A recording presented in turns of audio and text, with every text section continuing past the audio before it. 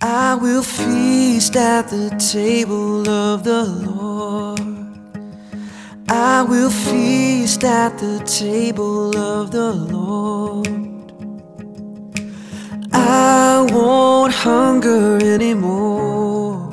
Welcome to The Table. You are listening to the Kingstown Communion podcast with lead pastor Michelle Matthews. The Kingstown Communion is a new United Methodist church existing to gather people into communion with Jesus Christ through courageous conversation, creative community, and collaborating for the common good. We worship at Island Creek Elementary School, 7855 Morning View Lane, every Sunday at 10 a.m. For more information about upcoming events and opportunities to serve, visit our Facebook page, facebook.com/Kingstown Communion. We're glad that you're listening along with us. If you live close by, we hope you'll join us for worship in person. And if you ever feel so inclined to help us by giving financially, you can do so on our website, kingstowncommunion.net. At the table of the Lord, there is peace at the table of the Lord. There is peace at the table of the Lord. I won't worry.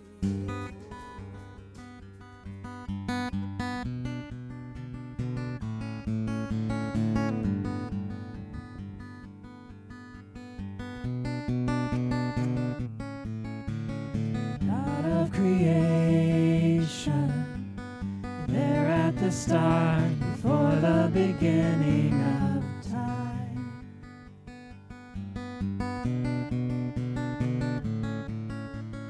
No point of reference, you spoke to the dark and fleshed out the wonder of light.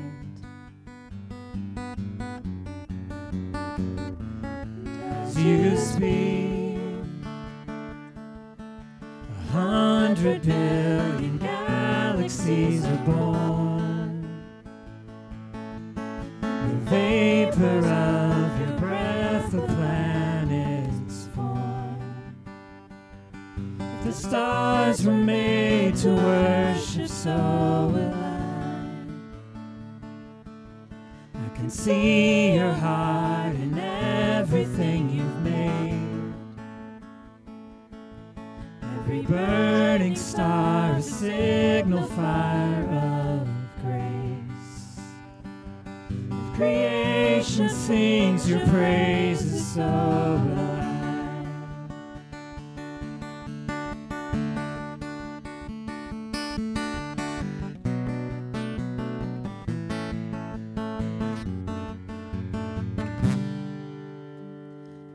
God of your promise, don't speak in vain, no syllable empty your voice.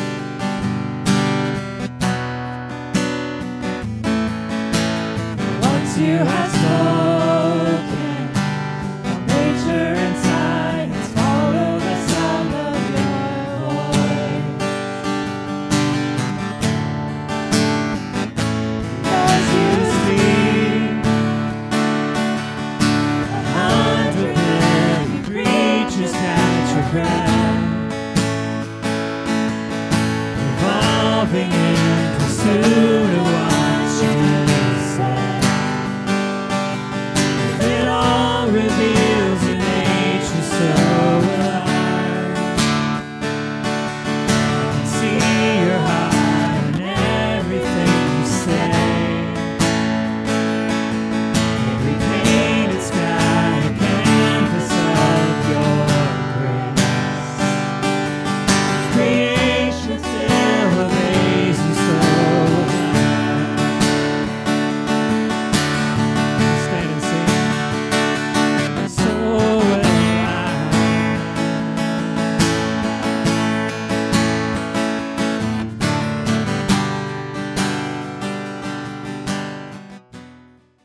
Hear God's word today. We've been in a sermon series lately called Going Retro, and we are looking at those Old Testament books that have either been misused or misframed or really just nobody knows really what they mean or what they're about. And so today we find ourselves in the book of Proverbs, and it's a long string of numbers in your bulletin, I noticed.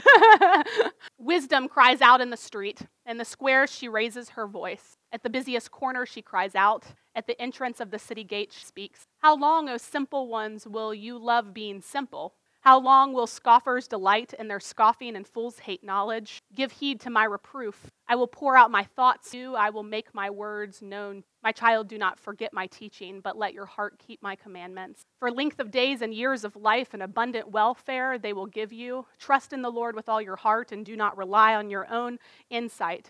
In all your ways acknowledge him, and he will make straight your paths. Do not be wise in your own eyes. Fear the Lord and turn away from evil. It will be a healing for your flesh and a refreshment for your body. Happy are those who find wisdom and those who get understanding, for her income is better than silver and her revenue better than gold. She's more precious than jewels. Nothing you desire can compare with her. Long life is in her right hand. In her left hand are riches and honor. Her ways are ways of pleasantness, and all her paths are peace. She's a tree of life to those who laid hold of her. Those who hold her fast are called happy. My children, do not let these escape from your sight. Keep sound wisdom and prudence, and they will be life for your soul and adornment for your neck. Then you will walk on your way securely, and your foot will not stumble. If you sit down, you will not be afraid. When you lie down, your sleep will be. Do not be afraid of sudden panic or of the storm that strikes the wicked, for the Lord will be your confidence and will keep your foot from being caught. 4 things on earth are small, yet they are exceedingly wise. The ants are a people without strength, yet they provide their food in the summer. The badgers are a people without power, yet they make their homes in the rocks. The locusts have no king, yet all of them march in rank. The lizard can be grasped in the hand, yet it is found in kings' palaces. This is the word of God for us, the people of God. Thanks be to God. Amen. So about 7 to 8 years ago now, there was this popular book that came out. If you were in the church, you may know it. If you were out of the church, you still may know it. So there is this Christian writer and blogger. Her name is Rachel Held Evans, and she's quirky and sarcastic, and she writes this Oprah book club winning paperback entitled A Year of Biblical Womanhood. Whether or not you've been in the church, you might have heard it because it was on talk shows, on Oprah. You know, any book worth reading, Oprah read first. And in this book, which is really more of a journal or a compilation of blog entries, more like, Rachel describes herself as a recovering conservative evangelical, and she becomes intrigued by this resurgence she sees in her life among her friends of abandoning their careers to assume traditional gender roles at home. And so she decides to set out on this experiment, a year of biblical womanhood, she calls it, where she would vow to take all of the Bible's instructions regarding women seriously for a year. Following as close as she could to our context, to the text, she adopts the laws and the values of the Old Testament as it refers to women, and she grows her hair long, and she makes clothes for herself, and she obeys and honors her husband, and she rises before dawn and abstains from gossip and remains completely silent in church, and even has a bit of time where she's camping out in her front yard during certain times of the month. And this account of her biblical year of womanhood, which the subtitle of the book kind of reads, How a Liberated Woman Found Herself Sitting on Her Roof, Covering Her Head, and Calling Her Husband Master. She eventually finds herself like us in the book of Proverbs. So that's like chapter 5 in here. Book of Proverbs. And Rachel says, quote, in the evangelical Christian subculture, there are 3 people that a young preteen girl before puberty must know before puberty. 1, Jesus. 2, Ronald Reagan. And 3, the Proverbs 31 woman. Honestly, while we didn't read it this morning, we can't talk about Proverbs without first pitching our tent for just a second in chapter 31. And there are 31 chapters in Proverbs. If you wander into any Christian women's conference, not the F words conference, by the way, but any other, you will hear somewhere around where the coffee is, people whispering about the Proverbs 31 woman. If you walk into any Christian bookstore, you'll find an entire section devoted to this woman, extolling her virtues and making her virtues applicable for modern day women and wives. If you visit churches in the area, you are bound to find a P31 Bible study if you're interested, if that's something that you've been wanting. As Mother Mary is to Catholicism, this Proverbs 31 woman is to evangelicals venerated and idealized and glorified to the level of almost semi-goddess. So Proverbs 31 reads, she gets up while it's still dark, and so Rachel talks about how she woke every morning before dawn. And she girds herself in strength and makes her arms strong. And so Rachel insists on doing her bicep exercises every day. It says her lamp does not go out at night, and so you would find Rachel vacuuming and balancing the budget way into past 10 o'clock at night. She does him good and not evil. Her husband has full confidence in her, and so every day she has to find a thing that she's going to do nice for her husband so that he has all the confidence in her. She does not eat the bread of idleness, it says. So for a year, she stayed away from Facebook and TV and Netflix. When it snows, she has no fear for her household, for all of them are clothed in scarlet. So she knit a red scarf for her husband. She is like merchant ships, bringing her food from afar. So she made Martha Stewart's chicken curry recipe. And then my personal favorite, this is my favorite. Her husband is respected at the city gate, where he takes his seat among the elders of the land. And so Rachel makes a sign that praises Dan and stands at her own version of the city gate. For a year, Rachel aimed to live into the list that was summed up to describe what, I guess, depending on the translation, the excellent wife, a virtuous woman, a noble woman, a woman of noble character, a valiant wife. There are so many different translations for this. And it's silly, and it's incredibly, specific, right? Very specific. But 31 chapters in the book of Proverbs, and this final chapter is what the book is known for. Well, what else is in Proverbs then? So today we're in Proverbs, and we're going to linger not on chapter 31. We're going to get to the root of what Proverbs is about. So if Leviticus is like sitting down for coffee with a fire and brimstone preacher, the whole of Proverbs is like sitting down for coffee with a fortune cookie or a bag of fortune cookies, or Confucius, some people say. Reading completely through the book of Proverbs would be like eating a gigantic pizza in one sitting, or an entire tray of Chick-fil-A chicken nuggets, the nuggets in one sitting. It's just incredibly too much to digest in one sitting. You can't consume it all. Proverbs is a book that tries to imagine every single situation that would ever occur in your life and then tell you exactly how you are to operate, how you are to live through that. I've also heard it said that the book of Proverbs is like going on a long road trip with your mother. Just lots of advice, so much advice, unwanted advice.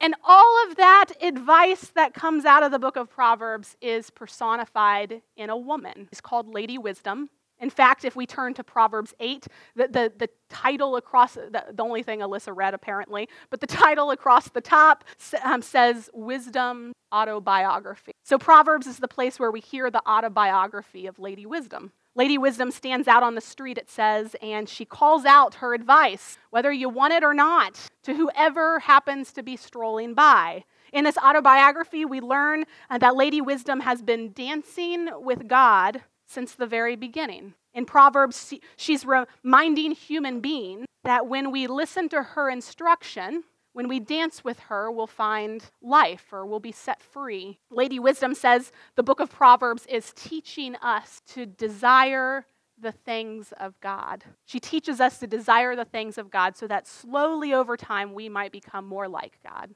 When I read this book, when I read about Lady Wisdom and what she calls her autobiography, I nod my head and I think on paper, yeah, this is great. But there are days when it seems next to impossible to desire the things of God. Most days it seems that our desires are so powerful that they're twisted around us almost, and our desires are like chains that are keeping us from breaking free to want the things that God wants and to do the things that God wants us to do. And so I have a confession. On Wednesdays, I desire to work in solitude. Not complete solitude, but I desire to find a comfy seat at my favorite coffee shop where I can put my earbuds in and I can begin piecing together for the first time that week my sermon for Sunday. A couple of Wednesdays ago, it was no different. I desired a cup of Pete's honeysuckle green tea and a few hours of uninterrupted sermon prep while, people are still milling about me, but I don't owe them anything. Pete's was packed that day, and so I took a seat in this like loungy leather chair that's right by the order up counter, and I smiled at the barista, and then I got to work, and about 15 minutes later, all of a sudden, this man busts in through the side door. If y'all have been to Pete's, you know the side door I'm saying, so hopefully you have this in your head. This man busts in the side door, and he's practically standing on top of me now, and he said, "You did not put my lid on my coffee cup correctly, and now it's all over my car, and it's all over me, and it's all over my car." And the veins are exploding out of his forehead, and he's screaming at the workers behind the counter. And do you not understand the mess you have made? Of course you don't. Of course you don't even have the level of intelligence to understand the mess you have made. And so these baristas, they're running about, grabbing a towel, and there's one of them looks like they're about to walk out into the parking lot and clean up his car for him. And the manager's like, I'm so sorry, I'm going to fix this, I'll give you a gift card. He's just so mad. And so he's like storming out to his car again, and then he's storming back into the store, and then out to his car again, and then he's doing this little circle, this steaming, like just mad circle.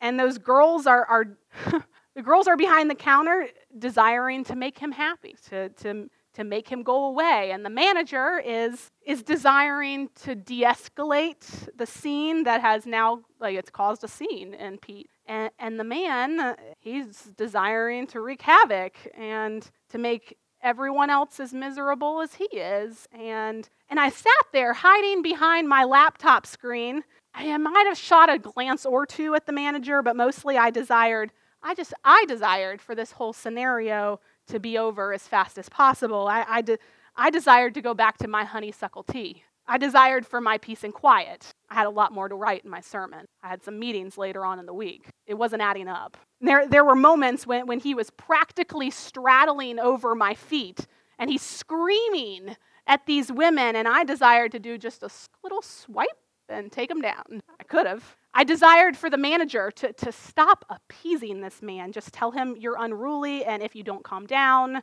to get out of our store now. I desired to move to another table where I didn't have to deal with this, be near this. I desired to just go to Wegmans instead and work. And I don't remember, though, desiring better for those baristas. And I don't remember desiring peace for that obviously anxious man. And I don't remember desiring compassion and empathy. I just remember desiring it for it to be over. And maybe for one of those girls to muster up the courage to spit in his drink the second time. And there were lots of desires being thrown around in that space. And I thought about Proverbs, and I thought about how we desire certain things and how those desires affect our minds and our actions and our bodies. That seemingly unassuming afternoon, my desires made me feel like all twisted up, as though I had been wrapped in my own chains of grumpiness and selfishness and judgment and isolation. And the chasm between my desires and God's desires seemed very wide. And I venture a guess that if you pause for a moment, you can think of a similar situation. Maybe it even happened this morning on your way here, possibly. Sometime in the week when you could feel in your body that the desires that were driving you, the desires that were driving your thinking or your actions, that those desires were binding you up rather than setting you free. And when we reflect on on these situations, we can almost imagine Lady Wisdom stopping mid-dance with God to look at us with pity and say, listen, me, happy are those who keep my ways, who find me and then find life because they've found me. One of my Old Testament professors, Ellen Davis, wrote that Lady Wisdom will have gotten through to us finally when we desire with our heart and our soul and our mind and our strength only the things that God also desires for us. When nothing else compels us or even catches our wondering eye. She says that we'll know that we desire the things of God when our greed is gone, our compassion is pure, our love is constant, and when we hunger and thirst for righteousness. How you doing on those things? Anybody hitting all four? Have you found success in those areas? I read that list and I have to say it sounds insane to me. I mean, I have a day or two when my greed is gone, and I have maybe 60 minutes when I hunger and thirst for righteousness in a day, and then those old desires start creeping back in, and they capture my heart and mind again. Seems like a space that chasm between my desires and God's desires is too large, too vast to even hurdle. The good news, though, in Proverbs is that Lady Wisdom doesn't just leave us with that chasm. If we look closely, if we lean in, we find that she gives us all the tools we need to navigate that chasm. Lady Wisdom talks to us about the habits of the heart, the practices of the heart. She says these practices of the heart are what the Old Testament stories and the poems and those one-liner proverb things, quotables, that's what they all point towards, those habits, those practices that help us navigate away from our desires and towards God's desires. Those holy habits of the heart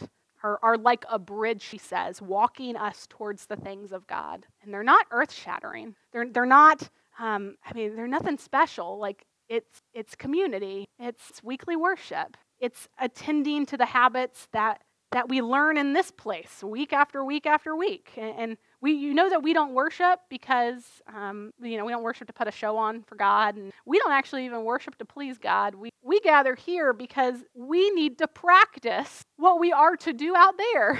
We worship because the things we do in community here retrain our desires and lead us to where God would have us be. We retrain our desire to stay at home and live an isolated life when we get up out of bed and come to church, right? We retrain our desire to listen only to ourselves, to only care about our desires when we listen in for God when we're here. We retrain our desire to hoard, to think that we'll never have enough by showing up here and giving of our gifts. We retrain our desire to only eat with, only know, only talk to, think the same as do, but we like when we come to this table and eat with those who we don't like. This is the practice ground. This place right here, it's the practice ground. It's where we create habits here week after week after. And after we practice here week after week after week, our muscle memory begins to take hold. We have practiced these holy habits of gathering and listening and responding and giving thanks and being sent forth so that our bodies eventually know them. So this is why the end of our scripture today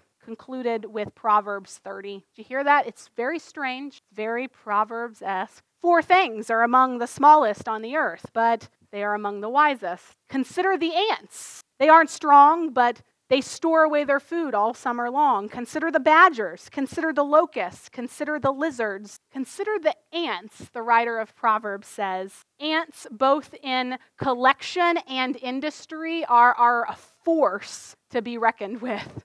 That these little creatures, they dominate the landscape. Scientists say that if you put all the ants on one side of a scale and you put all the 7 billion humans on another side of the scale, we would about even out. Craziness. Ants daily move more dirt on the face of the earth than all of the construction workers combined. They build colonies and labyrinths of intricacy and detail that rival anything we have ever seen. Collectively, ants are a force to be reckoned with.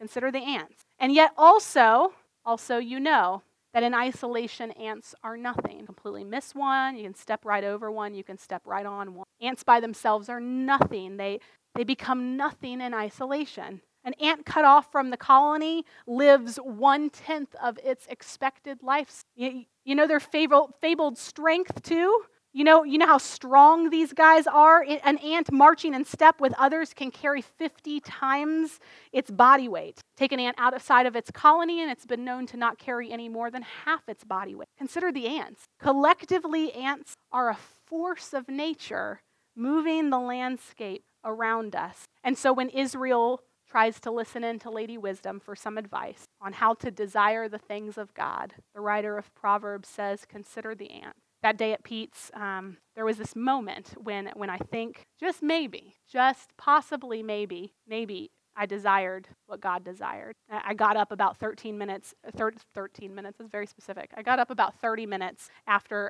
that man had left, and everything had calmed down, and I went to the counter and I ordered my second cup of honeysuckle green tea. And I watched as the barista checked 3 to 4 times to make sure that my lid was on my cup securely. And as I watched, I gave thanks. I gave thanks for her, and I gave thanks for her resilience. And as she handed me the cup of coffee, I gave thanks for warm tea with milk and honey. And as I sat back down, I gave thanks for common space, for community, for realtors and entrepreneurs and writers and students and other pastors all sharing the same space and trusting one another that we'll be good neighbors to each other. And as I dug back into writing my sermon, I gave thanks for this church, for this colony of ants, this beautiful colony of ants that would welcome my confession and my imperfection as I sought alongside you to try to desire the things of God. And I was grateful for this beautiful gift of life that y'all have given me. And in that moment, the chains of my desires, I felt them break down a little bit. And I felt God's desires take hold. And I can imagine that God and Lady Wisdom were celebrating in that moment, dancing in the streets even, because even if I failed on either side of that 1 second moment of gratefulness because of this colony of ants, it was okay. And maybe next time, if I keep practicing here the habits and practices of the heart with you all, I might get to 2 seconds of gratefulness, and I might get to 3 seconds of gratefulness, and maybe I might eventually be able to hunger and thirst for righteousness more than minutes. And maybe eventually my whole life and your whole life might be an offering of thanksgiving to God. Would you pray with me?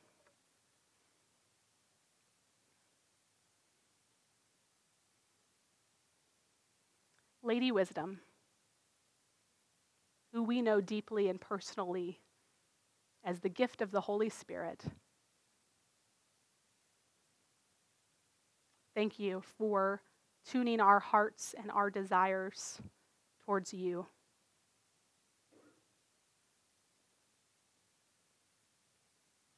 Thank you for being patient with us when we only seem to tune in to what you want for a second or 60 minutes and are taken again by all the things that run us and ruin us and distract us. God, forgive us for the ways we have abused your scripture again, for the ways we've used your lessons in Proverbs, your guide to habits and practices of community and worship to set aside a particular way of being a woman, a particular set of values and morals, a particular set of normalism, normalcy.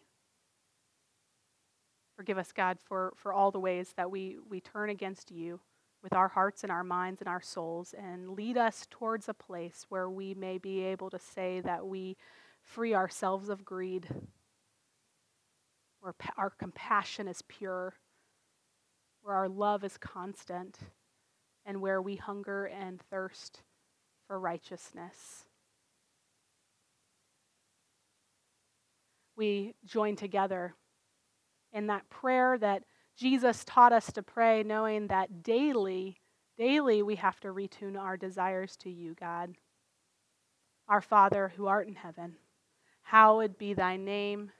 Thy kingdom come, thy will be done, on earth as it is in heaven. Give us this day our daily bread, and forgive us our trespasses as we forgive those who trespass against us. And lead us not into temptation, but deliver us from evil. For thine is the kingdom and the power and the glory forever. Amen.